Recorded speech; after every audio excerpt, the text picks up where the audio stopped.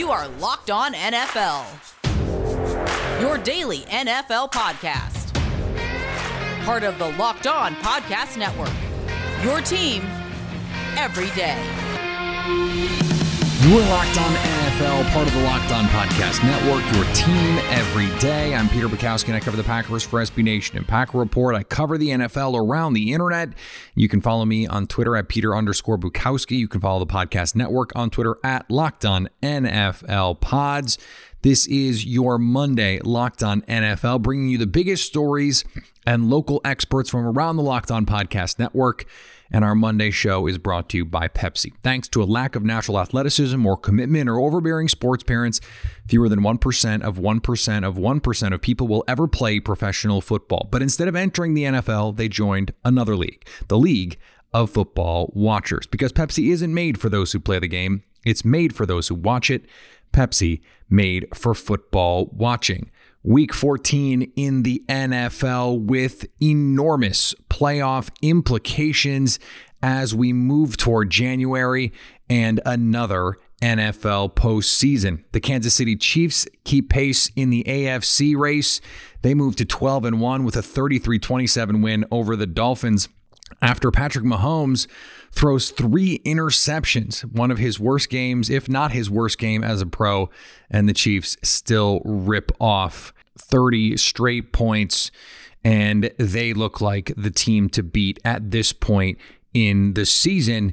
And that win became even more important because on Sunday night, the Pittsburgh Steelers lost to the Buffalo Bills 26-15, and they look to be in a little bit of trouble in the AFC, especially with the Cleveland Browns and the Baltimore Ravens playing tonight. Pittsburgh has not looked like a real AFC contender the last few weeks, while Buffalo, they have. The Browns certainly did last week. We'll see what they look like tonight. And then in the NFC, the Eagles, starting Jalen Hurts, they beat the New Orleans Saints, and the Packers hang on to beat the Detroit Lions 31-24 to retake the number 1 spot in the NFC. They also clinch the NFC North, and that Saints-Eagles game was important for other reasons because it centered around a new quarterback in Philadelphia.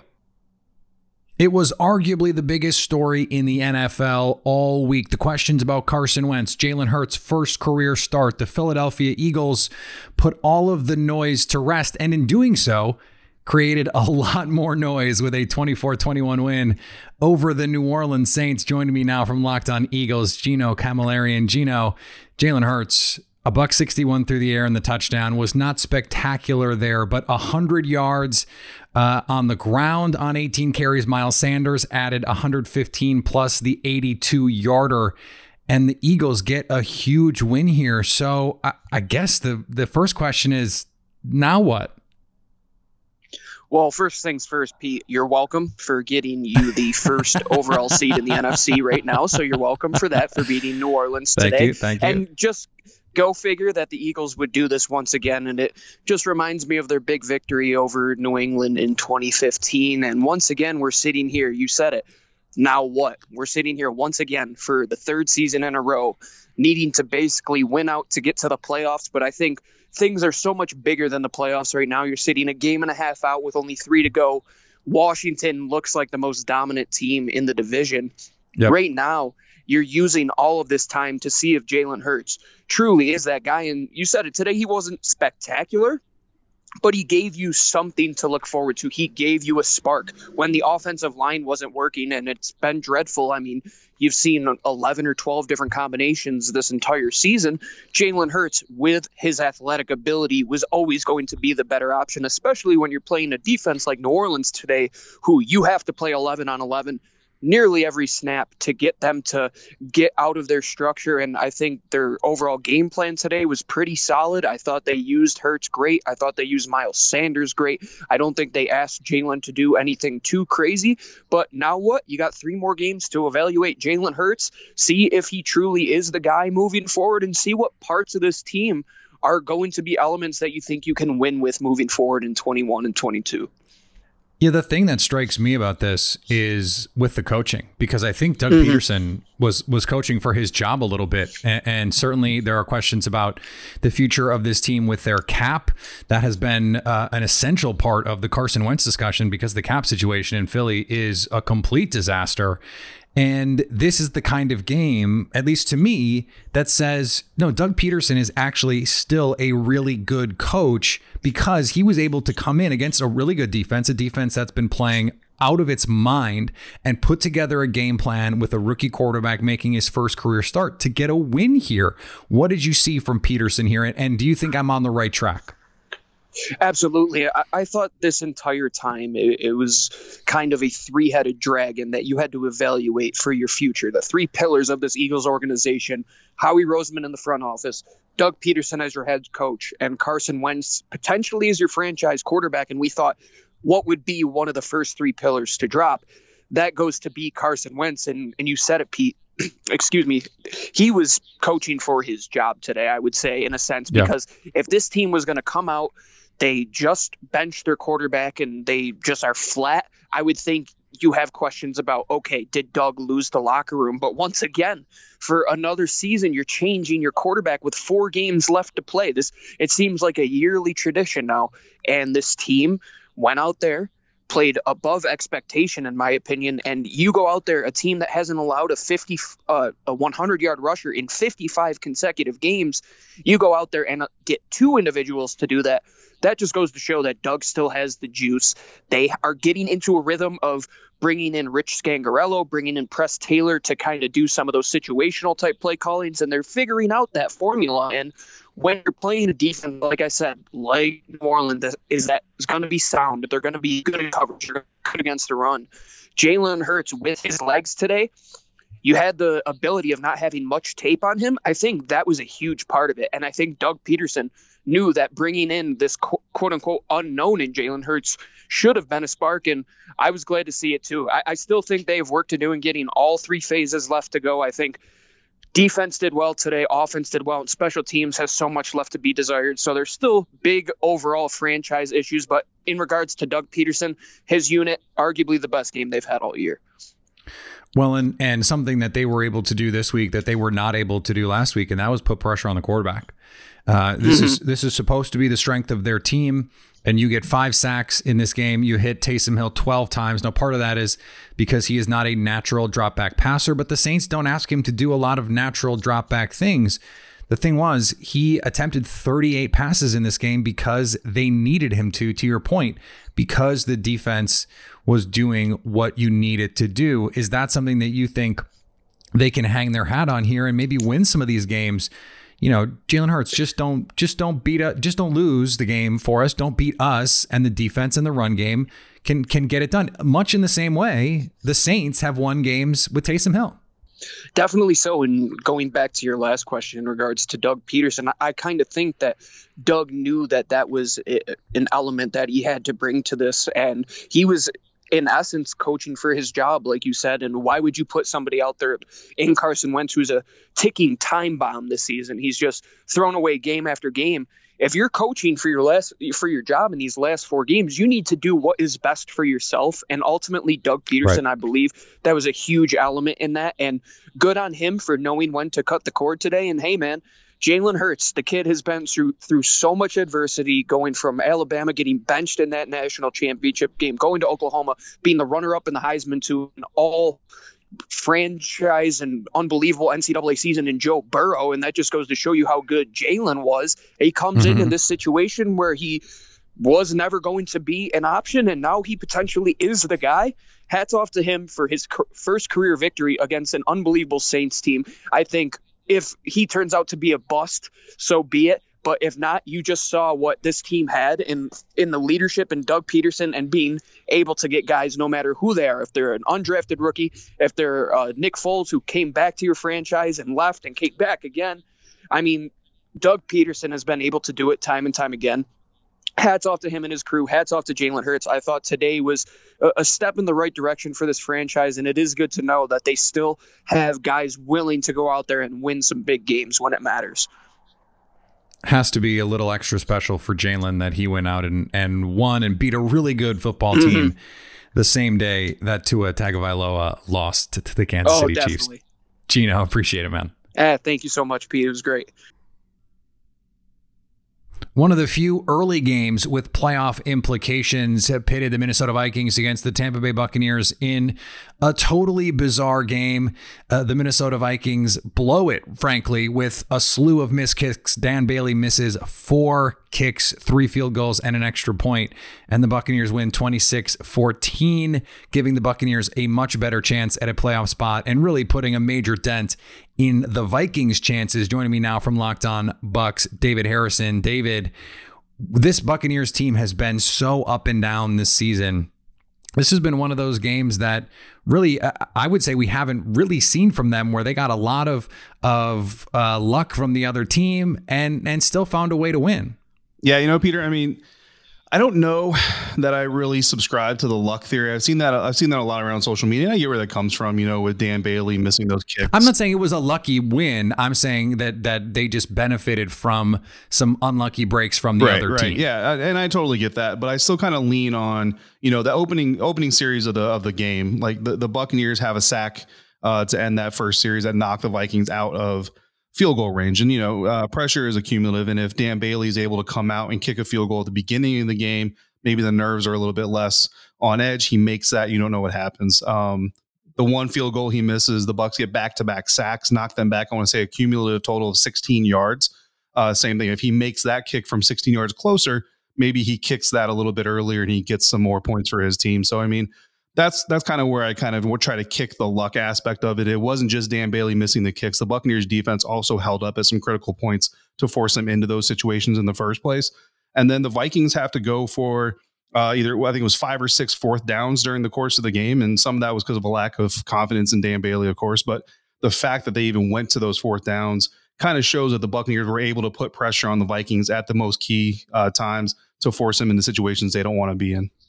Right. My point was just to say that the games that they've won have really been more impressive performances, at least to me, outside of maybe the Giants game, where I felt like, this Buccaneers team, they're capable of absolutely dominating an opponent. And this was one where, they lose the yardage battle. They lose the time of possession battle almost 2-1. The Vikings get 160 plus on the ground. So if you'd have told us that before the game, we probably would have thought the outcome would be different. And yet the Buccaneers still found a way to make the plays that they needed. As you mentioned, 4 yards per pass for Kirk Cousins. You're going to win a lot of games if that's your formula. Still, my question here is, Tom Brady under 200 yards. I thought he played decent. The run game is still searching. The passing game is still not quite there on a consistent basis. What do they need to do to find that as they head into the playoffs? Or first of all, do you agree with that assessment? Yeah, I mean, I don't think the passing game is where they want it to be. And I think really the biggest gap right now is the relationship between Tom and Mike Evans. And it's been evident in the last couple of games they've played. Some of the really intelligent analysts that have covered their games have kind of pointed it out to where they're not on the same page. When the pressure is coming, when the read is hot, when it's got to come out quick, he and Mike Evans are not quite on the same page. And sometimes when Tom is trying to get the ball out fast, Mike doesn't have the same sense of urgency. So they're just not really quite in tune right now. What made me really happy today was to see the return of the deep ball to Scotty Miller, because that's something that's been missing in part because Scotty's been a little banged up, but then also the arrival of Antonio Brown. And it was just kind of discouraging to see them go away from it, because Scotty was a guy that early on in the season had really come on strong for the team and stepped up in some critical points. So you really wanted to see them get him re-involved in the offense. He only ends up with 2 targets, but if he's out there on the field and teams know that they can connect like that, the way they did on a 48-yard, just absolute dime dropped in the bucket. And then credit to Scotty Miller catching the ball while a defender is hanging on his face mask. So, I mean, that's not an easy task either. And then 18 carries for Ronald Jones. Ronald Jones is a guy that everybody, I mean, the national media started doing it as recently as the Kansas City Chiefs game. I heard the analysts there talking about the need to get Ronald Jones more involved. And I can tell you all the local media guys were praising hallelujah because we've been screaming for this offense to get Ronald Jones more involved. And this week they finally did it. He didn't break 100, but you know what? They were a 50-50 split between run and pass. And what we saw is that while the numbers weren't gaudy, this is kind of what Bruce Arians was talking about in his post-game press conference when he said we can do whatever we want. When they did decide to go underneath, it was open. When they decided to go deep, it was open. So what they want to do, they can do as long as the defense has to play honest. And the way they do that is by trying to run the ball. 18 carries for 80 yards. You keep the defense honest, and it keeps the passing game available downfield. Yeah, the final numbers are going to look better for Dalvin Cook. He had more carries. Yeah. Ronald Jones, 4.4 yards per attempt. Dalvin Cook, 4.6. Not that big a difference, to your point. They were able to get what they wanted when they wanted it. When you look at the Bucs, we've seen them put together some really impressive performances here and some really inconsistent performances. Yeah. Has anything that you've seen the last few weeks changed where you think this team can go in the NFC? And anything that you saw on Sunday change your opinion of where this team is in terms of the NFC contender hierarchy? I think they're still in tier 2. I still look at the Saints, and I know, they didn't come out with a win today, but Drew Brees is going to come back. And I think the Saints are still the tier 1 in the NFC. I think the tier 2 is Green Bay. The Rams, they've proven that they deserve that spot. And I still put the Bucs there. The Seahawks, I still think are tier 2. So, I think you have a very crowded second level in the NFC, and then you have the one team on top. And at the end of the day, you know this as well as I do, all of them can beat each other any weekend. So they're all fully capable. For the Buccaneers, the last 6 quarters have really been important, I think. And you go back to Tony Romo talking about the second half versus the Kansas City Chiefs, and how much of that was the Chiefs letting the foot off the gas a little bit. We talked to Ryan Tracy on that last Sunday. Ross and I did on our live show. And we asked him, is that something they do? And he said, no, they don't. Pat Mahomes and Coach Reid don't really take the foot off the pedal, so to speak, as much as people like to think they do. So those adjustments in the second half appear to have possibly been real. You look at this week, and you see those adjustments again. The 50-50 split between the run pass, never would have thought that would have happened 2-3 weeks ago. So the fact that they come out of the bye doing that, Leonard Fournette was an inactive scratch, or a healthy inactive scratch. So that is really big. LaShawn McCoy getting more involved. You kind of see them going back to a situation where it's not going to be all on Tom, and I think that's really what they need, and that's what the Patriots needed last year that they couldn't do. But this year, the Buccaneers are hopefully finally figuring that out. I'll tell you right now, Peter, they had 2 3-and-outs. The Buccaneers offense had 2 3-and-outs. Both of those possessions, they went pass heavy.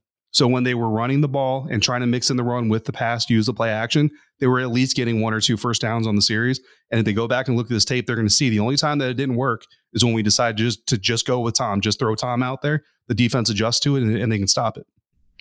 Yeah, just make a couple key throws if you're Tom Brady, and that can be enough with the way this defense is capable of playing with the playmakers that they have out there. David, always great to get your insight. Yeah, Peter, thank you. Before we finish up, today's episode is brought to you by Built Bar. Built Bar is the best tasting protein bar ever. It's the protein bar that tastes like a candy bar, and now it's even more delicious with 6 new flavors like caramel brownie, cookies and cream, lemon almond cheesecake, apple almond crisp. And that's to go along with their stable of flavors like salted caramel, peanut butter brownie, German chocolate, and so many more, all covered in 100% chocolate. They're soft and easy to chew, not like a lot of protein bars out there that are gristly and gritty and gross. These all are low calorie, low sugar, high protein, and high fiber, even though they taste like you're eating a candy bar. Right now, go to BuiltBar.com and use the promo code LOCKEDON to get 20% off your next order. That's promo code LOCKEDON to get 20% off at BuiltBar.com. One of the more remarkable sentences I have said this season, the Washington football team on a 4-game win streak. They take care of the San Francisco 49ers on Sunday, 23-15, despite an injury to Alex Smith. Joining me now to break it down, Chris Russell. And Chris, we did not expect to see Dwayne Haskins in this game. He gets in because of the injury at the end of the first half to Alex Smith. What can you tell us about where the QB situation stands for Washington? Because the change to Alex Smith has been a pivotal move in the season for Washington. Yeah, Peter, and actually the I guess progress with the offense really changed it when they first initially benched Haskins and went to Kyle Allen in between, but he too got injured a couple of times and then injured for the season, and that's what brought us to Alex Smith. So what happened was right before halftime today, Washington's offense and Alex Smith for that matter were really struggling. He was very inaccurate. He was all over the place, couldn't really get anything going through the pass game. He kind of slipped and torqued his surgically repaired leg, of course, the 17 surgeries, on a playing surface that 3 NFL games had been played on in the last 7 days. So Arizona played there last Sunday against the Rams. Monday night, it was San Francisco hosting Buffalo. And then, of course, today, Sunday, was Washington at San Francisco in Arizona on the same field. And we know they move it in and out. It's real grass and all that. Guys were slipping the entire day. And Alex kind of just awkwardly contorted his leg. And again, the first thing you think of is, oh my God, something's wrong with the surgically repaired leg. Last week, it was the bloody sock on the opposite leg. But this time, again, it appeared to be very minor and precautionary from every indication. Ron said after the game that he could have gone back in if they needed him to. They decided out of a quote abundance of caution to keep him out. He would not say definitively whether he would be the starter next week or whether it be Dwayne Haskins. But my very strong sense and hunch would be on a Sunday night into a Monday morning that Alex is going to start if he can practice this week and if he is healthy. And maybe they err on the side of caution, but the sense that I have is they still don't trust Dwayne Haskins. And one of the reasons why you can feel okay about Alex Smith being in there, who has not, lit the world on fire by any means, is this Washington defense has been awesome. And Chase Young is a bona fide superstar player, the kind of guy that they thought they were getting when they took him with the number 2 overall pick. Defensively, it seems like that can carry them here. And it does seem like that's what separates them in what is a bad division. Do you see anyone else in the NFC East that can, be as this good? It seems to me Washington is clearly the best team in the East. Well, I mean, look, I have all the respect in the world for what the Giants and Patrick Graham have done on defense, but I know this, Washington's got a lot more talent, and They didn't play, Peter, and you know this, they didn't play very well and together and cohesively in the first half of the year. There was a stretch where they gave up 30-plus points, and it's not all on the defense, but 30-plus points 4 games in a row.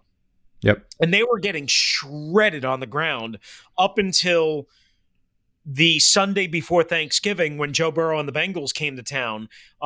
And since that point, now they weren't as good stopping the run on Sunday. Raheem Mostert, I think, got 68 yards and had some success running outside. Jeff Wilson, before he got banged up, had 30-some-odd yards and a touchdown. He had some success.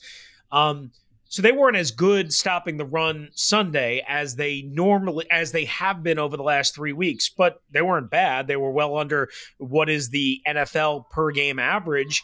And the 49ers are a really good running team. We know that. Yes, absolutely. And that's been the key to turning this around, because when you have the horses and when you have the talent that they have, and you can force teams to throw only or to throw largely, and again, I'm not saying they absolutely did that today, but when you can do that, as they did to Ben Roethlisberger last Monday night and so on, and when they can do that in a given game, they just pin their ears back and they either get home on, and they don't blitz a lot. They get home on the pressure because they have so much natural talent. Or, you know what they also do really well, and we've seen this with Montez Sweat, but Chase Young does it, Daron Payne does it. They get into throwing lanes and they alter them and they knock them passes down, or they twist, and they also close really, really good, Peter, in space on screens. They are backside chasers. They're like ambulance chasers, quite honestly, in a good way, because that's what they do, and they're that athletic. Yeah, in 45 attempts by Nick Mullins, Washington had 11 passes defended and 12 quarterback hits. So, I mean, that tells you what they're able to do defensively. I guess my big question, and as I said, I think Washington is the best team in this division. I think they're ultimately going to win the division, because I think the stabilizing force, assuming Alex Smith can stay healthy with this defense, is enough. But I look at them offensively, and Scary Terry McLaurin it's such a fun player. But when your offense features this much Logan Thomas, I worry about your ability to be scary in the postseason. So what do you see offensively? Yeah, so it's really weird. They've won these 3 games in a row on the road, 4 games in a row overall, and the last 2 games in 6 days or 5.5 days, with Terry McLaurin having get this, 12 targets combined, 4 catches, and 40 yards. Unbelievable. So that's either really bad or really good. Right. One depends on how you look at it, right? I mean, because they need more production out of him, but they've also won these games because other guys have stepped up. J.D. McKissic is a constant weapon for them or source of production, usually better in the passing game. Today, he was better in the running game. You mentioned Logan Thomas. Logan Thomas, 6 catches, 7 targets, 43 yards. That's nothing compared to what he did last Monday night, where he was 9 for 98 and 1. And he's got 5 touchdowns on the year, Peter. And listen, he's not Kelsey. He's not a stud by any means, but he's been way better than anybody thought he would be, number one. Absolutely. And he's been a consistent, reliable force for them outside of 1 or 2 games where he had some dropsies. And usually they get much better production from guys like Cam Sims and a little spray from Steven Sims from time to time. They didn't get much tonight because their quarterbacks, quite honestly, both Alex Smith and Dwayne Haskins, both stunk. And they were also harassed by a good defense. I mean, I think we all know Robert Saleh is a good defensive coordinator, is going to be a head coach soon. And they've still got some talent despite not having Bosa and Buckner and Solomon Thomas and all those guys. And they lost Fred Warner at some point during the game tonight. So the bottom line is look, am I concerned about their offense? Absolutely. You asked me, are they the best? I think they're clearly more talented on defense than the Giants. And I think if the offenses were side by side, especially without Saquon Barkley, I'd say Washington is every bit as good as the Giants, if not slightly better, just because I trust Alex Smith a little bit more, assuming that he comes back, than Daniel Jones. I think that is totally fair. I'm actually excited to see Washington in a playoff game because I think their defense can muck it up. And I just love watching Chase Young and Montez Sweat hunt quarterbacks. It is one of my favorite things. Don't forget about Cam Curl too, who had the pick 6 tonight. He's a 7th-round rookie out of Arkansas. He's been awesome all year long, playing multiple positions, and their linebackers are starting to finally come around. They struggled with them big time, but John Bostic, Kevin Pierre-Louis, and Cole Holcomb made some big plays in this win. It turns out when you have an adult in the room, and I mean that at quarterback and at head coach, it really helps your team. Chris, I appreciate it. Yeah, and executive in charge of the operation too. That's been a huge change too. Thank you, Peter. Appreciate you having me. All right, Ross Jackson and Luke Braun on the show tomorrow to talk about the Monday night game between the Baltimore Ravens and the Cleveland Browns. I just want to say I think the Ravens win. I think the Ravens win convincingly. I need more. I need to see more from the Browns before I'm willing to believe it. And Baltimore is a 3-point favorite on the road in Cleveland on Monday night. I think Baltimore clearly is the better team, but if Cleveland goes out and gets a win, I will absolutely have to start taking this Browns team serious, and they have to be taken seriously in that division because the Steelers took this L on Sunday night to the Bills, who now clearly look like the biggest threat to the Chiefs in the AFC. Follow me on Twitter, Peter_Bukowski. Follow the network on Twitter at LockedOnNFLPods.